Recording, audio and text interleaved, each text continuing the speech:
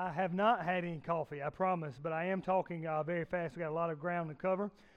So if you have a Bible, and I hope you do, go ahead and open with me to Exodus chapter 13. We're going to be there this morning starting in verse 17. Exodus 13, starting in verse 17. Men, real quick, while you're turning there, I mentioned this last week. I want to be sure that I get everyone, though, with this announcement. On August 26th and 27th, we are having the Carolina Men's Conference at our downtown campus, okay? Let me say it to you this way. Men, if you are in town and you do not have a prior obligation that is of the highest priority, okay, and you are not at this conference, okay, I will exercise church discipline on you, all right? Like, we will find a way, like it was in the bylaws that you didn't show up to the men's church, the men's conference. Now I have to revoke your membership, all right? Please come to this men's conference. It's going to be a good weekend for our men, so go ahead and pencil that in.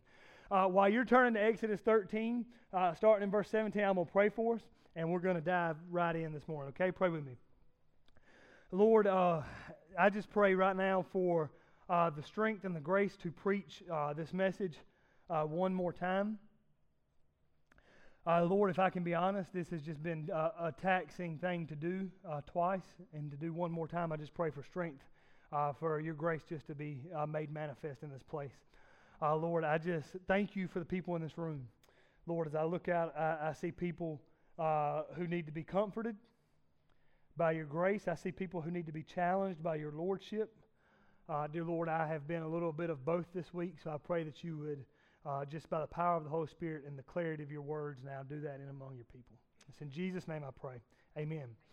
We are going to be in Exodus 13, starting in verse 17, and we will move today all the way through Exodus 14, the end of the chapter, where we're going to be looking at the people's exit from Egypt and the Red Sea crossing. Now, if you'll remember, if you've been here, we've been preaching through the book of Exodus, and last week we ended with the 10th and final plague of God on the land of Egypt, which was the Passover, right? God came down and exercised His judgment in Egypt. We talked a little bit about how there's a lot of similarity between, or a lot of theological truth in the Johnny Cash song, The Man Comes Around, right? Because there comes a time when God executes judgment on this world to make all that is wrong right. And that is what God did in the Passover. Now, it is with the Passover and the subsequent rescue of the people of Israel that, with the bodies piled high and destruction being laid in Egypt, the Pharaoh and the people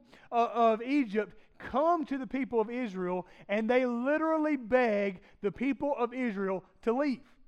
Get out of here. Take with you all the gold, all the riches that you want. Just please get out of here, because if we do not let you go, God is going to kill all of us. Please leave. And so that is where we pick up, as in Exodus 13, starting in verse 17, the people of Israel make their exit from the land of Egypt. Now, the passage that we're dealing with today serves as an illustration and reminder of how God cares for His people that He has saved, okay? This is important for those of us in the room to kind of deal with and grapple with, because oftentimes Christians get caught up not with how God cares about us, but with what we must do for God. Okay? We start thinking about all the activity that we have to do for God. Like, what can I do to make God happy? What can I do to serve God? What can I do to honor God with my life? And listen, those aren't bad things. We should think that way, but what we have to understand is that primarily the Christian life is not about what we do for God, but about what God does for us and how God cares for us. So if you are a Christian today, what we're going to be looking at in Exodus 13, starting in verse 17, is how God cares for you. I'm going to say it again. How God cares for you. To kind of set the tone for the message, let me just start by asking this question. And let me say, I asked this question to you guys because I have been unable to escape this question this week.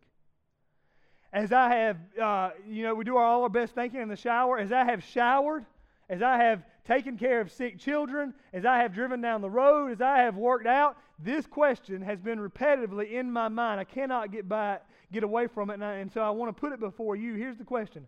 How would your life be different if you believed that God cares for you?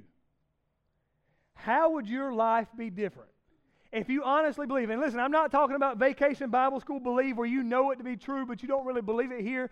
I'm talking about if you believe this with every fiber of your being, how would your life be different if you believe that God cares for you? What kind of confidence would you face the world with if you believed that there was a God of the universe who cared about you? What fears do you live with on a daily basis? He's just praying. Y'all leave him alone.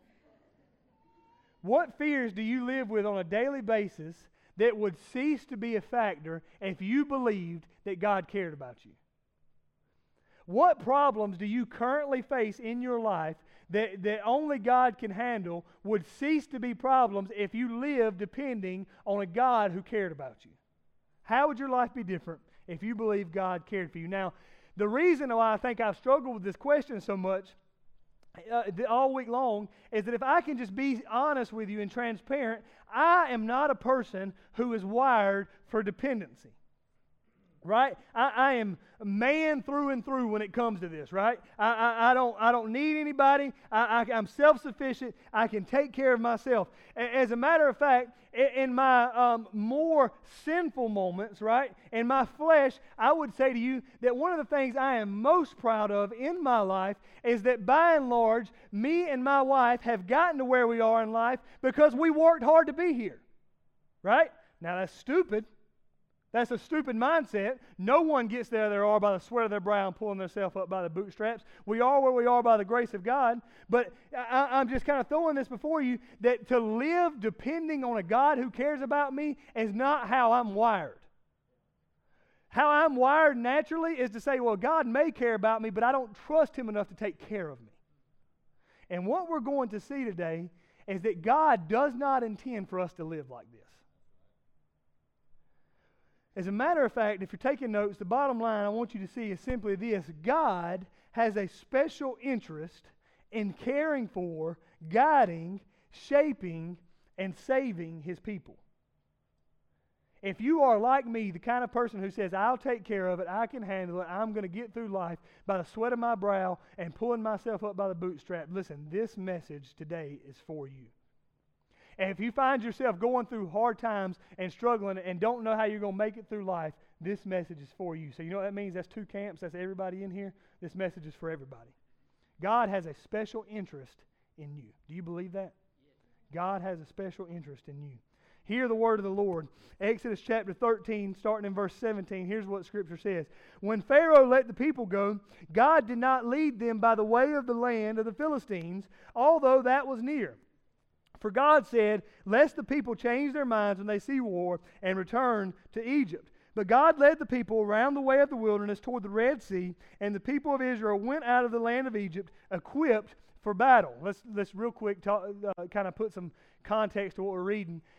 When God was leading the people out of Egypt, the most logical route that He could have sent the people of Israel on was to send them north out of Egypt toward the Mediterranean Sea, which would have served as a straight shot into the Promised Land. Instead, what we find is that He doesn't lead them north. He leads them south toward the Red Sea. Now, this is completely unreasonable, a completely unreasonable path, and we'll talk about why in just a second. But just know, He doesn't send them north, He sends them south. Verse 19, Moses took the bones of Joseph with him, for Joseph had made the sons of Israel solemnly swear, God will surely visit you, and you shall carry up the bones with you from here. And they moved on from Succoth and encamped at Etham, and on the edge of the wilderness. And the Lord went before them by day in a pillar of cloud to lead them along the way, and by night a pillar of fire to give them light, that they may travel by day and by night. The pillar of cloud by day and the pillar of fire by night did not depart from before the people. All right, contextually, what are we reading? That the people of Israel, that though they left and went south instead of north, they didn't have to really question the path. All right? Because here's what we know, and we really believe this actually happened. All right? This isn't a figure of speech. But that as the people of Israel were leaving, they probably huddled up the leaders among themselves and said, okay, what's the best way out of Egypt? What road should we take, all right? And you can just picture all the Israelite dads saying, man, I traveled this road, it's pretty good. And as they were having this conversation, one of them probably said, hey, we should go north, that's the quickest route. And another one probably said, no, let's go south and take the more indirect route. And in the midst of this conversation where they were trying to decide what route, somebody probably looked up in the sky and said, guys, I got an idea. Let's follow the giant cloud of fire that's trying to lead us. So they didn't have to question which way they were going. God himself led them with a pillar of fire by night and a cloud of smoke by day, so that he guided their paths. Chapter 14, verse 1, then the Lord said to Moses, tell the people of Israel to turn back. Listen, that's a key phrase. Turn back and camp in front of Pi Hahiroth. All right? You don't know if I said that right. Guess what? I don't either, okay? Between Migdol and the sea in front of Baal Zephon, you shall encamp facing it by the sea. For Pharaoh will say of the people of Israel, they are wandering in the land, the wilderness has shut them in, and he will pursue them, and I will get glory over Pharaoh and all his host, and the Egyptians shall know that I am the Lord. And they did so. So let's kind of put together what's happening before we kind of dive in here. That the people are going out on the southbound route, right? And they're following this cloud of fire. But as they're going southward, God says, hey, turn back and encamp here. And then as you leave, encamp here. So that there are probably Egyptian observers watching the people. And as they're watching the people, it starts to appear to the people who are observing, and especially to Pharaoh, these people are lost, right? They're turning south and north. They don't know which way they're going. And so Pharaoh starts to think to himself, listen, I think we can go get them back. All right? So that's what we see as the story starts. Now, the first thing I want you to see today is this.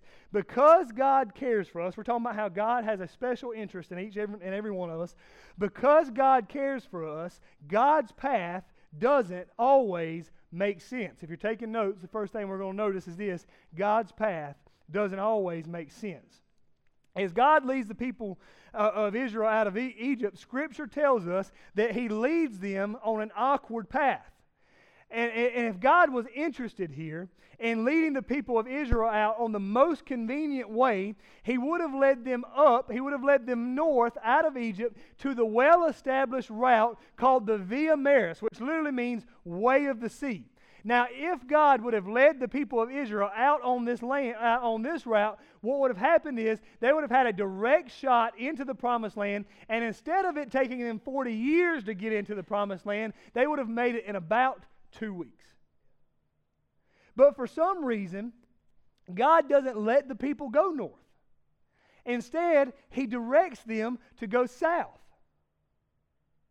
The problem is that Egypt's northern border was heavily fortified militarily, and beyond Egypt's northern border, the Philistines were in control. And now the Philistines in this time period were real take-no-prisoners kind of chaps. They were people who were eager to go and fight, okay? And so here's what God knows, that if Israel takes the northern route and goes up into the land of the Philistines, that it would have meant immediate warfare for the people of Israel.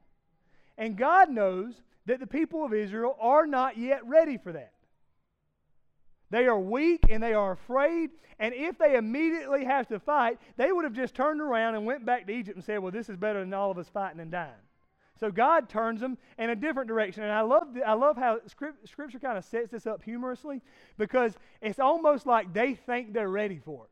Right? You notice what Scripture says? That they walked out of Egypt and they walked ready for battle. It says this in like verse 19, that they walked ready for war. Any of you parents, you ever had a kid who thought they were ready for something and you were looking and you were like, you just ain't ready yet, Captain? Right? That's what God's doing here. God's saying, hey, y'all think y'all are ready for battle, but we're going to go south, not north, because you're not ready. Now, here's what we have to understand. The path of God in this situation makes no sense. It's completely crazy that God would send them on this path. And I want to make some connection here between the people of Israel and our own personal lives. Because just like the people of Israel find themselves on a path that makes no sense, if we're honest, and as we walk with the Lord, as we go through life, as we ask God to lead our paths, there are times when God leads us down paths that, if we're honest with ourselves and honest with God, make no sense to us. And the same is true for the people of Israel in this situation. They're following this pillar of fire. They're following this cloud of smoke, and they're saying, God, why are you bringing us this direction? The path of God makes no sense, but it does highlight something for us about God. God, in this moment, is compassionate and works for His people's good. I want you to see what God's doing here. God is going out of His way. He's going to great lengths to do His people good. He knows what's best for them. And this serves as a reminder that when God works for His people, that is, when God works for Israel and when God works for us right now as Christians, God does not work in ways that are arbitrary.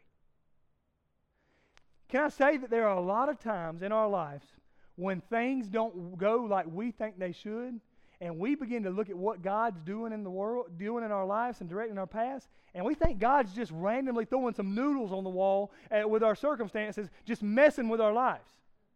Here's what Scripture's trying to show us, that that's not how God works. He doesn't do anything randomly. He does it for our good. Or worse, we don't think God's arbitrary. There are times when things don't go according to our plan, and if we're honest, we begin to think that God's cruel. And what we see here is that God is neither arbitrary or cruel. This is an important reminder because oftentimes we have a wrong-minded view when the circumstances in our lives and our past don't go the way they should. For example, things go a little sideways in our life. We experience some kind of pain or some kind of loss or some kind of suffering or some kind of setback, and we begin to think that God is just randomly throwing out circumstances, or worse, God's being cruel to us. And we begin to think things like this: what are you doing up there, God? We begin to think things like, God, you must have forgotten about me. We begin to think things like, well, God just must have fell asleep on the job today because look what's become of my life. Or worse, we think God's cruel to us, and we look to Him as if He were cruel and inhumane, and we say, God, how could you let something like this happen to me?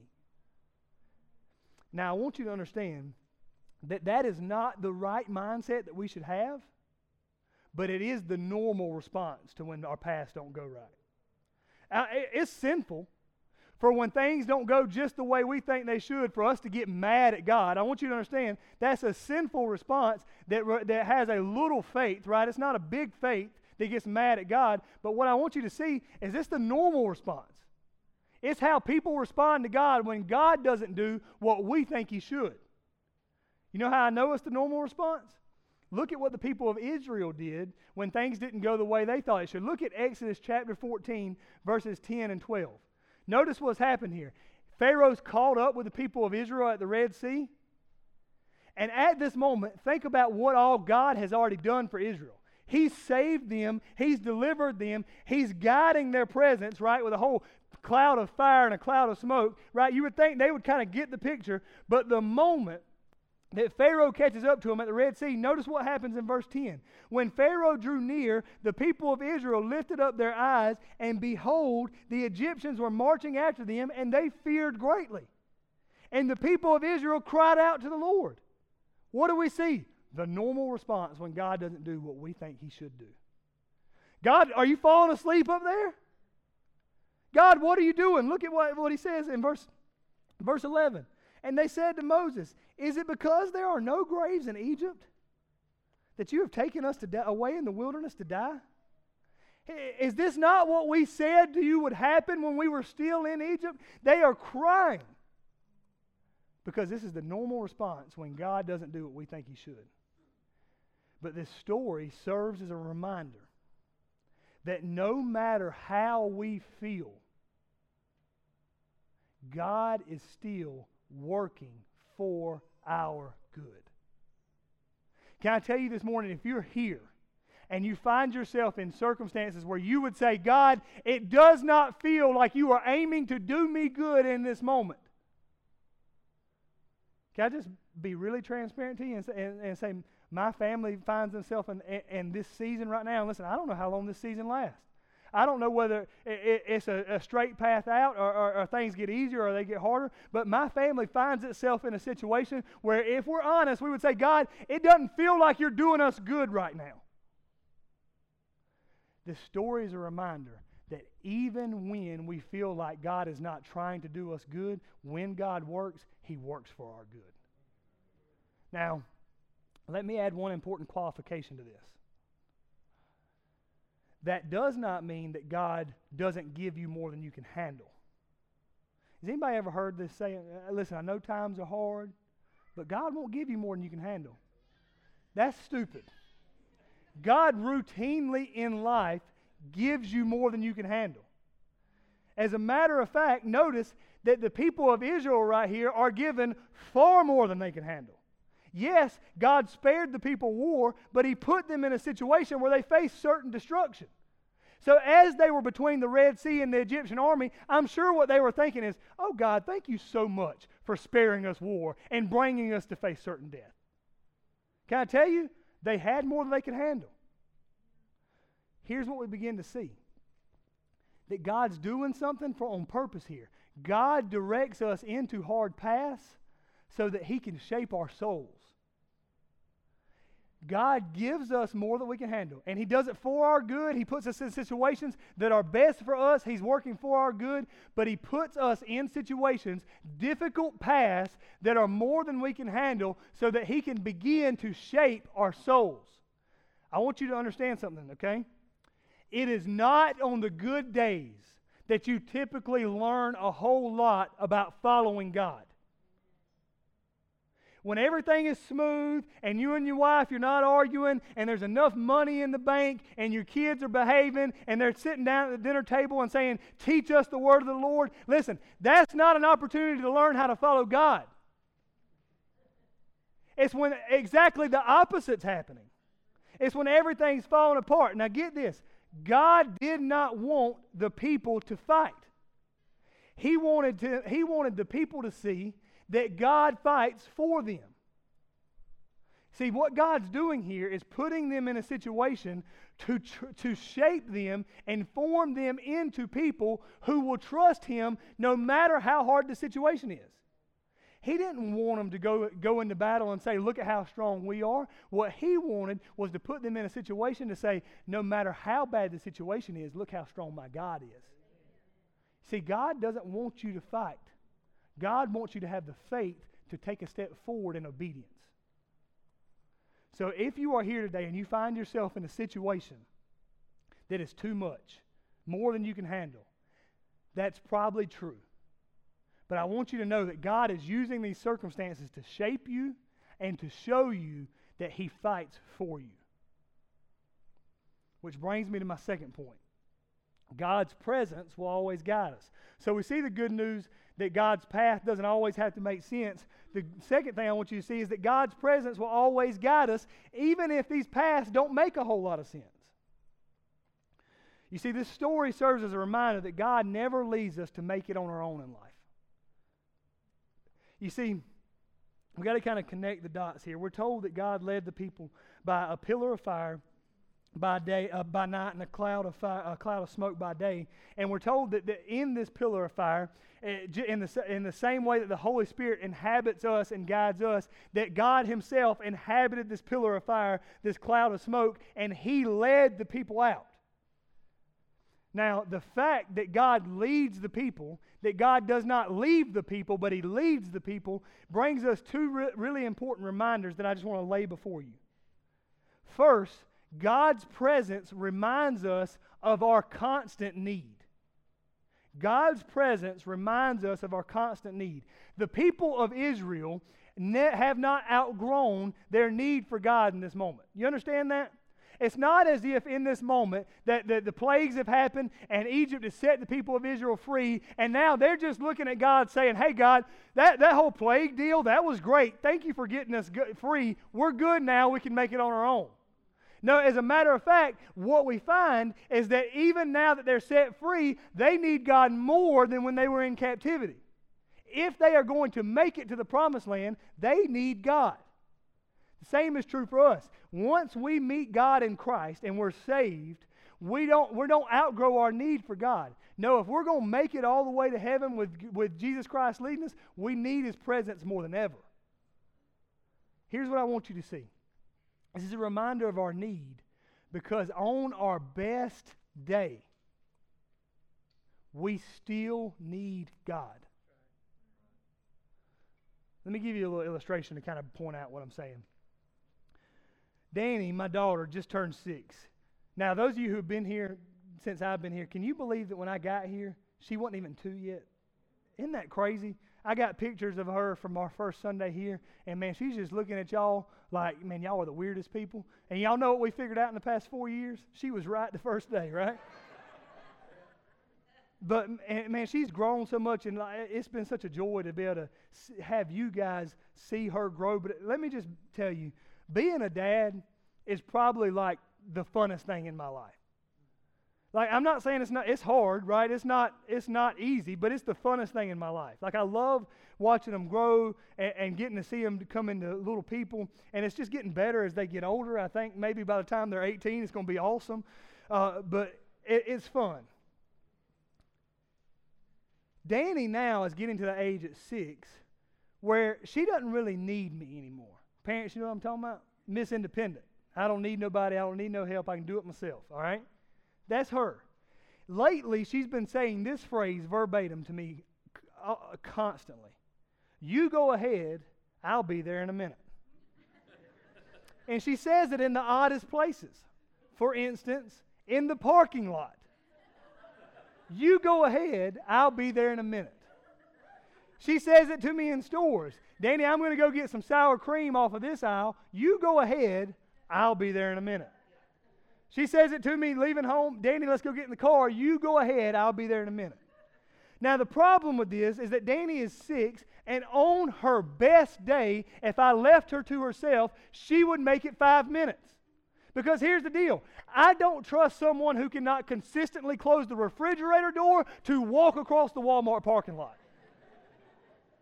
She needs somebody else to guide her. And here's what I want you to understand. We are the same way. That on our best day, if the presence of God does not guide our lives, we won't make it. We need Him. So we're reminded of our constant need, but God's presence also reminds us of His availability. I am amazed that God finds Himself leading the people of Israel here. You want to know why this is so amazing to me? Think about who God has shown Himself to be at this point. God has shown us thus far to be in control of everything. Like, God's the kind of God who says, hey, Nile River that's made of water, turn to blood, and guess what? The Nile River just turns to blood. It's crazy. God's the kind of God at this point who says, hey, I'm just going to send a bunch of frogs, and I'm going to turn the sand into gnats, and I'm going to make flies, and whatever God says to happen, it just happens. He's the king of the universe, and where would we expect to find the king of the universe but sitting on a throne with angels singing glory to your name? But where do we find Him? We find Him in a pillar of fire and a cloud of smoke leading the people of Israel out. And here's what that means. That though God is the king of the universe, He cares about people like you and me. You see, on our best day, we still need the presence of God in our lives, but here's the good news. On our worst day, we still have the presence of God in our lives. We are not alone. All of this good news leads me to the final way we see God's care in this passage. God's power makes the impossible a reality. God's power makes the impossible a reality. Let's finish putting together the story. Let's not leave off what happens. So at this point, what we've seen is that Israel begins to exit Egypt by a somewhat awkward path.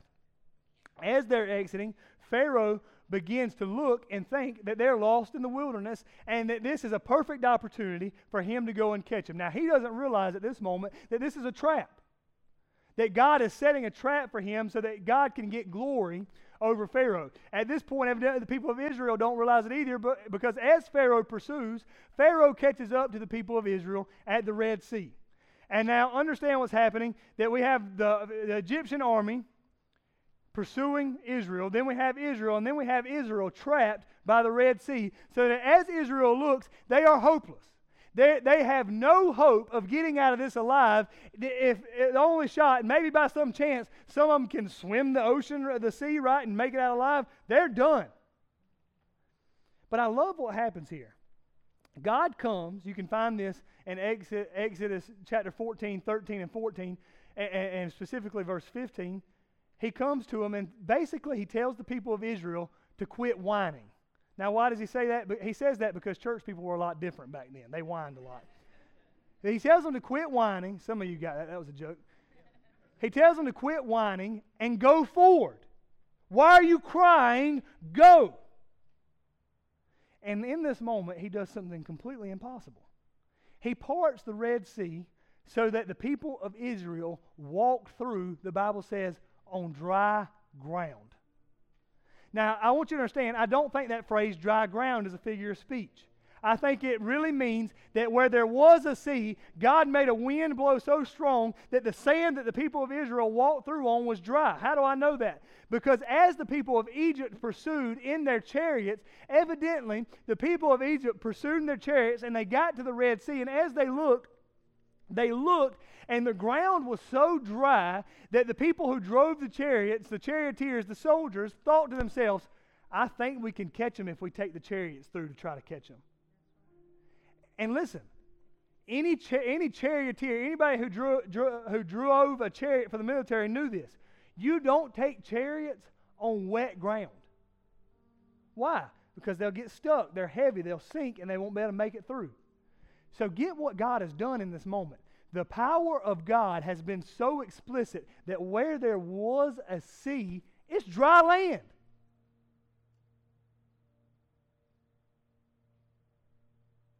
He's done the impossible. The people of Egypt pursue the people of Israel right on in.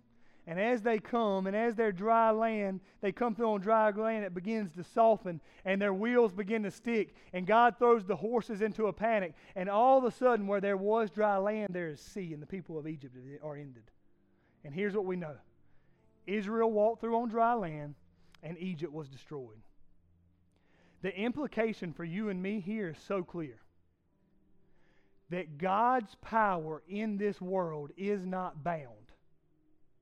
And this powerful God, listen, He cares for you. We're meant to read this story and walk away saying, God, I will live a life that is completely dependent upon you. The kind of moral of this story is that God, the kind of thing that we're supposed to sit in is that God, if you're that powerful, and you can do even this, and you care about me this much, God, there's not an area of my life that I won't give to you. We're supposed to, in dependence, say, God, you can have it all, because this is the kind of God you are. And now I want you to understand, church, this powerful God, He's already worked for you spiritually. He's worked for you spiritually because when you were hemmed in by the Red Sea of death, sin, and hell, God parted the Red Sea and came to you in the power of Jesus Christ's life, death, and resurrection on the cross. So that if you are not a Christian, you can have the gift of eternal life today, not because you have done anything, but because God has the power to part the Red Sea and the power to raise the dead to life again. So would you come today to the God who parted the sea for salvation? Don't wait any longer. You've been coming for a while and you know that this Jesus thing is for real, but you've never gone all in with the person who parted the Red Sea, the person who died on the cross for your sin. Would you come today? At the end of the service, I'll be out front. I would love to pray with you about that. I'd love to follow up with you sometime during the week about that. I would love to talk to you about how Jesus Christ can give you the gift of eternal life. But for those of us in the room who are Christians already, and for those of us in the room who find themselves in difficult paths, I want you to realize that this story also implores us, it begs us not only to live dependent upon God spiritually, but to live dependent upon God practically. That we are meant to be the kind of people who in every area of our life and every day of our life live in such a way to say, God, I trust you, the same God who parted the Red Sea to deliver the people of Israel. I trust you to take care of me. This is why I ask, how would your life be different if you believe that God cared for you and has the power to take care of you? Man, I have been living in this question this week. And it was one of those things, man, I didn't even really mean to get into this week. And God laid it on my doorstep, right? And I'm looking at my life and I'm looking at God, this situation, I don't know how I'm going to handle it. God, this situation, I'll be honest, I feel powerless to take care of it. God, this situation, that don't add up. What am I supposed to do? And I've been dealing with this question over and over and over again. Dallas, how would your life be different if you believe that God cared about you and has the power to take care of you? What situation are you currently facing that you need God to meet today? Is money too tight this morning? The ends are not meeting? Right? And you've done the Dave Ramsey, man. You sat down and you've budgeted and you've tried to figure out what's going to go to where, and it's just not there. Here's what I want you to know this morning. God cares and God can. Is your marriage falling apart? Like, man, you just don't think it's going to make it, and you've been trying for so hard and it's so long, and man, if you're honest right now, you're just like ships passing in the night, and you don't know if there's any hope for God to get you back to where you once were. Let me tell you this, God cares and God can. Do you have a wayward child that's running hard from God, that doesn't care anything about church, that doesn't want anything to do with this whole Jesus scene? Here's what I want you to know. God cares and God can.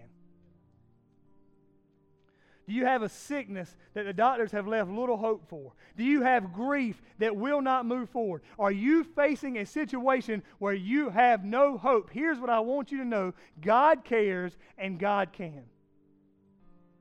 What's your situation?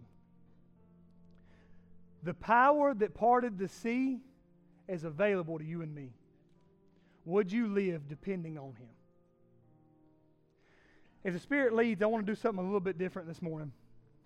If the Spirit leads you, I've asked the band to play at a lower volume to allow for two things. Maybe you need to come down to this altar, this stage, and let it serve as an altar where you can get on your knees and pray to God and say, God, this is what's going on in my life. I depend on you. I need help. Would you do that this morning? Or maybe you just need to stay seated in your chair for just a few minutes and to say, God, thank you for taking care of a sinner like me. If the Spirit leads, would you do one of those two things and worship for the next few minutes? Would you ask God to do what only He can do? Pray with me. Lord, I am thankful, God, in all honesty, that the third time of preaching this message is over.